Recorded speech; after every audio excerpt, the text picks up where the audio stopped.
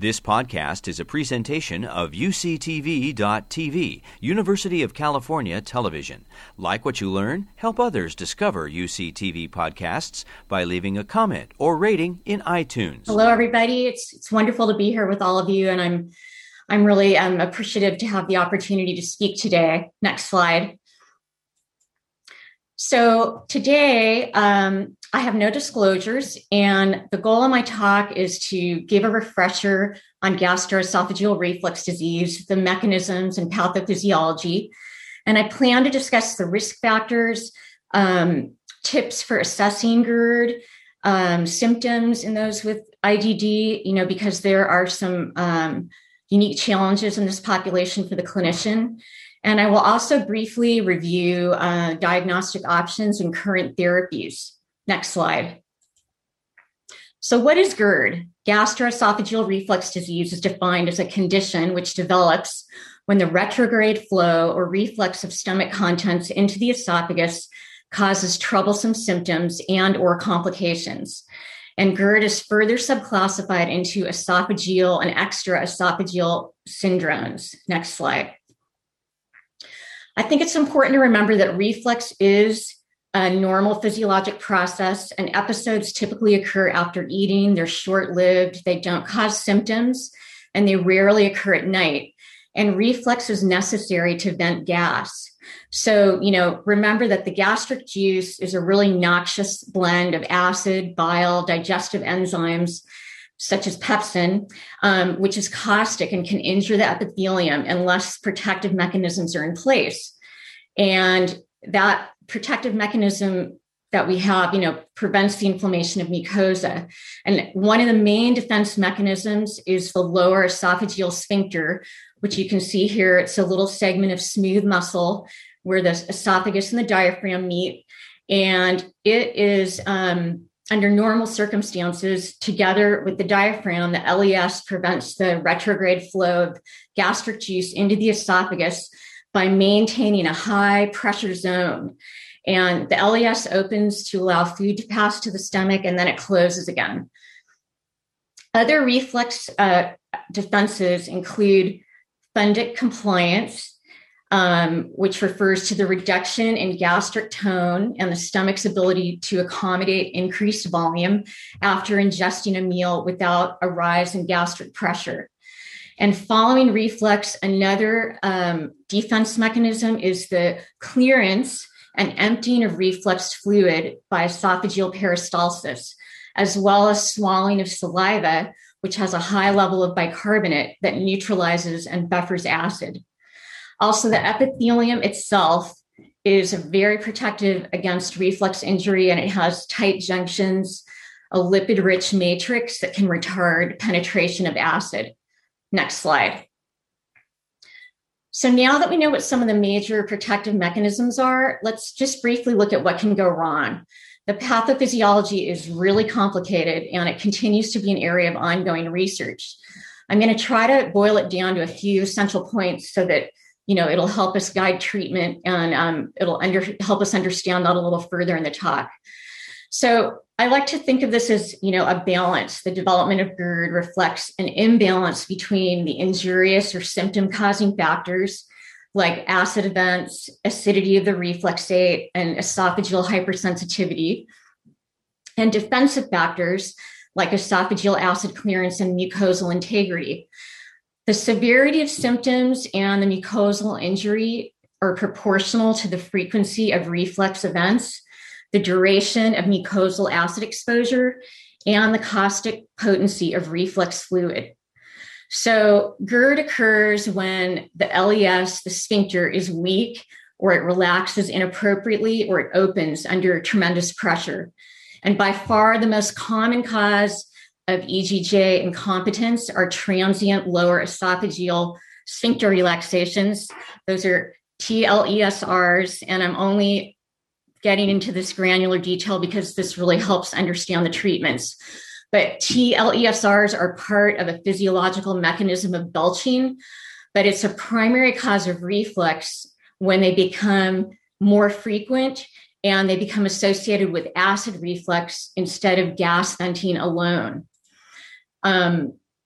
I'm going to skip through just in terms of time, but in addition to the TLESRs, impaired gastric accommodation or delayed gastric emptying increase intragastric pressure and can lead to GERD episodes. And other factors that increase intragastric pressures include certain postures like supine position, tight clothing, episodes of straining, cough, or wheezing.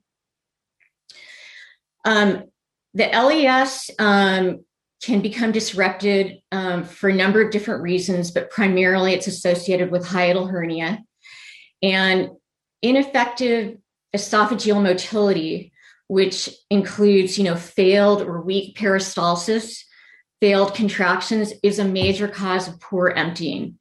Reflux or retrograde flow of acid is associated with hiatal hernias and increases acid exposure time. And then reduced salivation or diminished salivary neutralizing capacity also prolongs acid clearance. The loss of mucosal integrity and increased permeability can reduce the ability of the mucosa to withstand injury. And lastly, I just want to mention that we often see heartburn and reflux symptoms in patients who have a normal esophageal acid exposure. And this we think is related to a heightened esophageal mucosal sensitivity, also known as visceral hyperalgesia. And these patients are believed to have an enhanced sensory perception of normal reflux, which will be important to bear in mind when we review treatment options. Okay, next slide. So just a few more comments on other factors that contribute to reflux and impair the EGJ function. The hiatal hernia, is the herniation of the intra-abdominal contents, in turn, including the upper portion of the stomach. And it basically pushes up into the chest through the opening in the diaphragm called the esophageal hiatus. And with a hiatal hernia, size matters. It's one case where the severity of reflux esophagitis is directly correlated with the size of the hernia. So a small hernia is considered to be 2 to 4 centimeters and generally doesn't require any kind of action or cause symptoms, whereas a larger hernia, 5 centimeters or more, is associated with a shorter, weaker LES, increased reflux, and hiatal hernias lower LES pressure. They increase TLESRs in response to gastric distension. Okay, and obesity, of course, increases intragastric pressure. It's a risk factor for GERD and erosive esophagitis, and even moderate weight gain can exacerbate symptoms. Obesity is associated also with disruption of the EGJ, leading to hiatal hernia, increased acid exposure, and increased frequency of TLESRs. And I won't go through all these, but it's important to know that, many foods, smoking, and many medications can cause relaxation of the LES, which again leads to GERD. Okay, next slide, please. So let's shift gears a little bit and briefly just touch on the prevalence of GERD, which is at least 20% in the US population and slightly more prevalent in men. And GERD is the most frequent diagnosis associated with outpatient visits, and it accounts for 110,000 hospital admissions annually in the US. And GERD is classified into 3 phenotypes: non-erosive reflux, erosive esophagitis, and Barrett's esophagus, with non-erosive disease being the most prevalent. And it's important to remember that it's associated with troublesome reflux symptoms, but it's in the absence of any kind of esophageal mucosal erosion on endoscopy, in contrast to patients with EE or Barrett's, who have clear mucosal injury. Okay, next slide. So as you can see, GERD in IDD is much more prevalent than in the general population. And it's estimated that about 50% or more of those with IDD have GERD related to a comorbid complex of physical and intellectual disabilities and increasing longevity. And while we don't have as many institutionalized folks with IDD, some of the landmark highest quality study were done by Boehmer. And this is a Dutch group that studied folks in institutional populations. And it showed that over 50% of this population had GERD, and 70% of those had reflux esophagitis on EGD, but none of these people complained about it. In some other studies with PDD, the prevalence of GI disorders, especially GERD, was found in 48% versus 8% in non-PDD clients. And several studies in children with autism show clinically significant GI symptoms, including GERD, in 46% versus 10% in developmentally normal controls. And in neurologically impaired kids, the incidence of GERD is estimated as high as 75%, by various studies. And the primary cause is thought to be CNS dysfunction. And, this is commonly seen in cerebral palsy, Down syndrome, as well as some more rare conditions like Cornelia de Lange syndrome, Rett syndrome, West syndrome, and others. Next slide. So it's imperative to recognize and aggressively treat GERD to reduce the risk of patients developing complications. Long-standing pathological acid exposure over time causes chronic inflammation in the esophagus and leads to complications. So esophageal strictures involve, scar tissue that can lead to narrowing of the esophagus, dysphagia, food impaction. This is a photograph here of, a grade D erosive esophagitis. And that's defined as mucosal erosions and breaks, and deep ulcers, hemorrhage, exudates, stenosis are some of the more serious complications. And then Barrett's esophagus is normal stratified squamous epithelium that gets replaced by columnar epithelium. And that's thought to occur over time due to chronic inflammation. That diagnosis is made on histopathology, so endoscopic exam is required, and it is a precursor to esophageal adenocarcinoma, so regular surveillance for Barrett's is necessary. Next slide. I'm going to breeze through this, but you can see here that, Barrett's essentially is still pretty rare. The progression to esophageal adenocarcinoma is even more rare.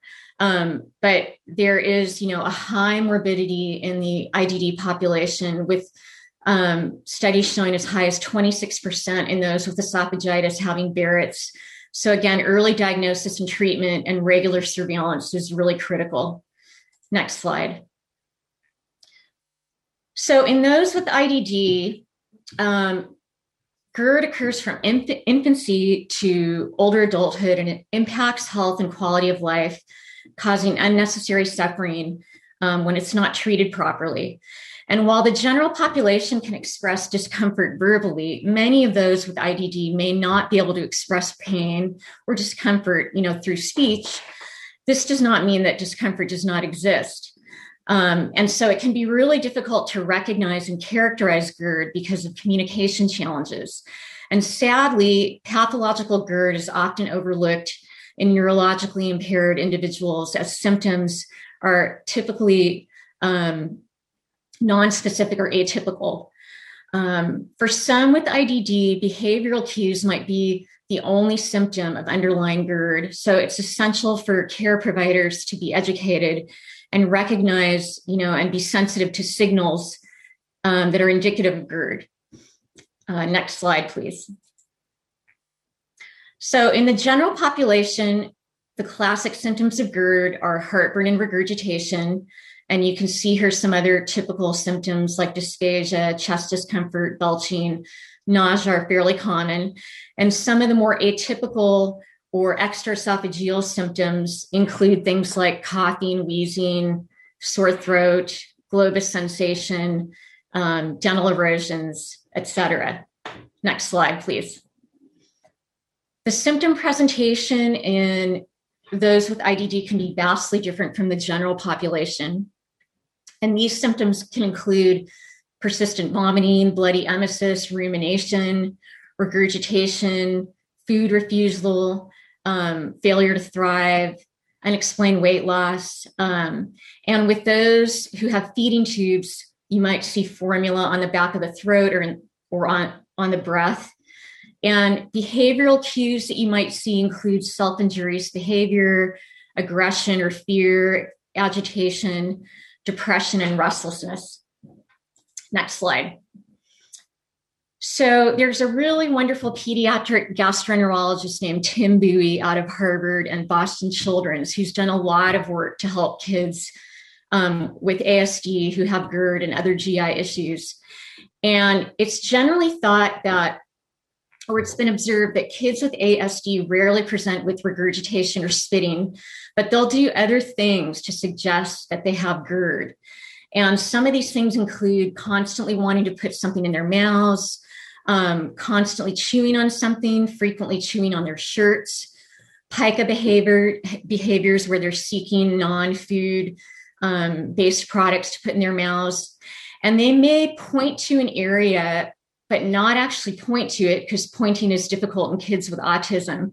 But instead, you may see them tapping. And so you might think that this is a repetitive behavior, and you may have even been told that it's a repetitive behavior. But in reality, it's actually the child saying, look here, I'm in distress. And they'll frequently tap on their chests. And this might also be the kid who is, frequently leaning their stomach against a chair or another piece of furniture. So those are things to look out for, as well as not wanting to go to bed because symptoms tend to be much worse at night, facial grimacing, and one really strong correlation with kids with ASD and a positive GERD diagnosis is a choking, gagging, coughing, or wet sound during or after swallowing or with meals. Next slide. So there are a number of predisposing factors that put those with IDD at greater risk for GERD, such as being non-ambulatory, and you can read on this list. But in patients, for example, with more severe forms of CP and other disorders, chronic supine position is common, and it leads to impaired clearance of the refluxate. Additionally, CNS disease in people with CP or Down syndrome may have a direct effect on upper gastrointestinal motility and decreased LES tone. Common comorbidities in CP and other diseases include scoliosis, chronic respiratory disease, and seizure disorder. And scoliosis can displace the stomach and stretch the lower LES. And scoliosis, as well as spasticity, induces GERD by increasing the intra-abdominal pressure. And there's a real direct connection between respiratory disease and GERD. They can affect one another, so one can predispose to the other. GERD may exacerbate or worsen respiratory disease by aspiration or reflexive responses like cough or laryngospasm or apnea. And for patients with NG tube feeding or gastrostomy feeding, GERD may lead again to LES relaxation, secondary to gastric distension that happens when there's a rapid intragastric bolus during feeding. So choice of formula with lower osmolality can sometimes enhance gastric emptying and be beneficial in these cases. And lastly, polypharmacy is really common in this population. So it's really important to review medication side effects as potential exacerbating factors. Anticonvulsants in particular are commonly used, and many of them can lead to side effects like nausea, vomiting, heartburn, and dysphagia, and can exacerbate GERD. Next slide. So let's briefly look at the diagnostic options for GERD. In the absence of alarm symptoms, we still diagnose GERD with an empiric trial of PPI. And this approach is less costly than diagnostic tests, and it's endorsed by the societal guidelines.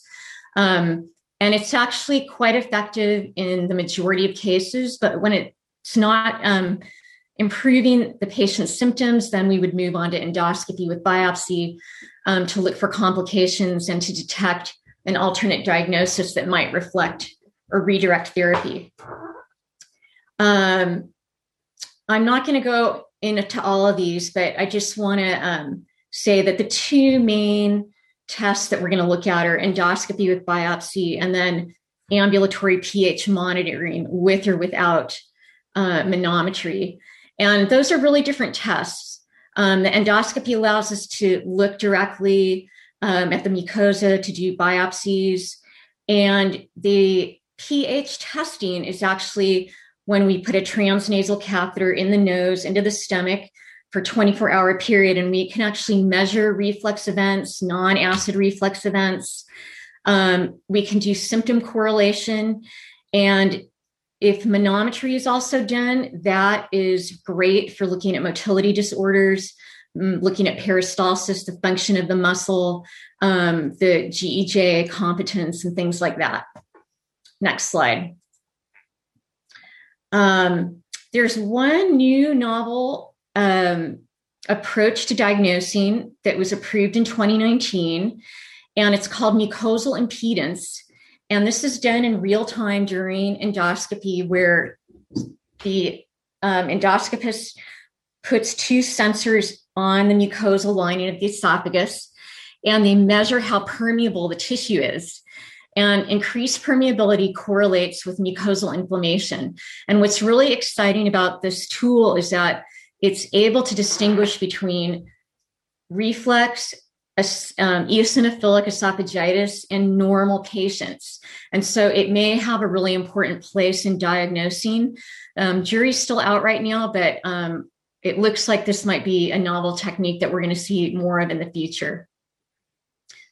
Next slide, please. So this is just a little bit more detail on when you're thinking about what diagnostic test to choose for patients with IDD. Upper endoscopy really, in many cases, is not that difficult as long as, general anesthesia is involved, and we can use smaller pediatric endoscopes, which can be helpful. It always must be done when there's alarm symptoms. And it's important to remember that upper endoscopy really actually has a low sensitivity for detecting GERD, only 20%. And so GERD may actually be present even if you send a patient for endoscopy and the exam is normal. And that's when, you may want to consider at that point trying a 24-hour pH testing with or without manometry to get more information to see if there might be a motility disorder or maybe visceral hypersensitivity, something else is going on. And the manometry, although the literature says that it's done in the vast majority of folks with IDD, in reality, I have to say that if the clinic is not experienced, there's a lot of reluctance in clinicians to do this test. So there really needs to be, a team that's quite familiar and has a lot of expertise. But if they do, then it's really not that difficult to do, and it doesn't involve sedation. So it's potentially a good option. Next slide. So let's talk about treatment options. We know there are multiple causes and mechanisms of GERD, and the treatment approach should be tailored to these specific problems. And the initial management of GERD is going to depend on the severity of the symptoms and the frequency. And we're mainly focused on improving symptoms and reducing complications. And currently, the main treatment options remain to be diet and lifestyle modifications, medications, alternative therapies, endoscopic therapy, and surgical therapy. Next slide.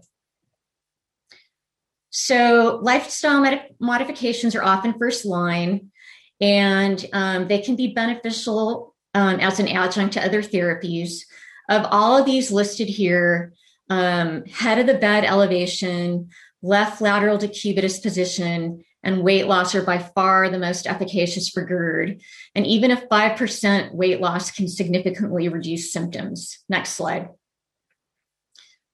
This is just a quick review of the main acid medications. And again, PPIs are consistently proven to be superior to H2 blockers. We often see tachyphylaxis with H2 blockers where the response is diminished over a short period of time. And again, PPIs are superior for healing of esophagitis, resolution of symptoms, and prevention of relapse. Next slide. This one is really interesting, I hope, for you guys. I just want to briefly go over a few medications that are potentially really helpful in addition to the regular acid blockers. Alginates are derived from seaweed, and it forms a viscous gel raft of a neutral pH, and it floats on top of the gastric contents and displaces the acid pocket away from the EGJ. So it creates a mechanical barrier. And it's been shown that antacids with alginates are much more effective than just regular antacids. In patients with refractory or partial response to PPIs, we sometimes add baclofen, which has demonstrated efficacy in reducing TLE-SERs and the number of GERD episodes. And it may also enhance postprandial LES pressures. There have been several promising trials in children with IDD, and it's also useful in rumination syndrome. Bile acid binders are currently under investigation, and colesevelam can be effective for refractory symptoms when bile acid is suspected as a driver of symptoms. Buspirone may also improve compromised LES function. It's beneficial in patients with ineffective esophageal motility or hypocontractility, and it enhances esophageal peristalsis, and it can also be really helpful in esophageal hypertension. Just a couple-minute warning, okay? Okay, thanks. Let me skip through here. There's a great study on acupuncture. Mechanical therapies, the goal is to, reduce, will increase LES pressure. I'm skipping ahead here. Fundoplication, if you can skip to that slide, is still the gold standard. And it's in IDD, it's usually used as rescue therapy, but it's really considered quite safe, even in, kids with IDD. But the complication rate in kids with IDD is a little bit higher than in the general population. Next slide. So in summary for treatment, we can do a combination of pharmacological treatment and non-pharmacological treatment. I think I will just fast forward. I'm so sorry. Let's go to the second to the last slide. I had too many slides. So second to last slide, to wrap up, it takes a village. It's incumbent upon all of us providing care to those with IDD to be aware and recognize the unique signs and symptoms of GERD. Recognition of GERD often begins with family, longstanding caregivers, nurses, OT, and PT. And caregivers should be educated and report all changes in behavior to the PCP, who may initiate treatment and refer to gastroenterology if needed. And I want to give a shout out to the dentists, who may also be the first to see signs of GERD, such as enamel loss, bite collapse, oral discomfort, tooth sensitivity, and they can also refer to PCP for further evaluation. Coordination of care is critical, and proactive interdisciplinary care that is family-centered and encourages open communication and continuity of care is the most effective. Last slide. So in conclusion, individuals with IDD deserve the same attention and standard of care in the diagnostic workup and treatment of GERD as should occur in the normal population. This vulnerable population is often undiagnosed and overlooked due to complications with communication and because of their atypical presentation. And there's a real paucity of high quality research data and a need for more investigation. And finally, our society must continue to work toward closing the health disparity gap for people with intellectual and developmental disabilities. You've been listening to a podcast by University of California Television. For more information about this program or UCTV, visit us online at uctv.tv.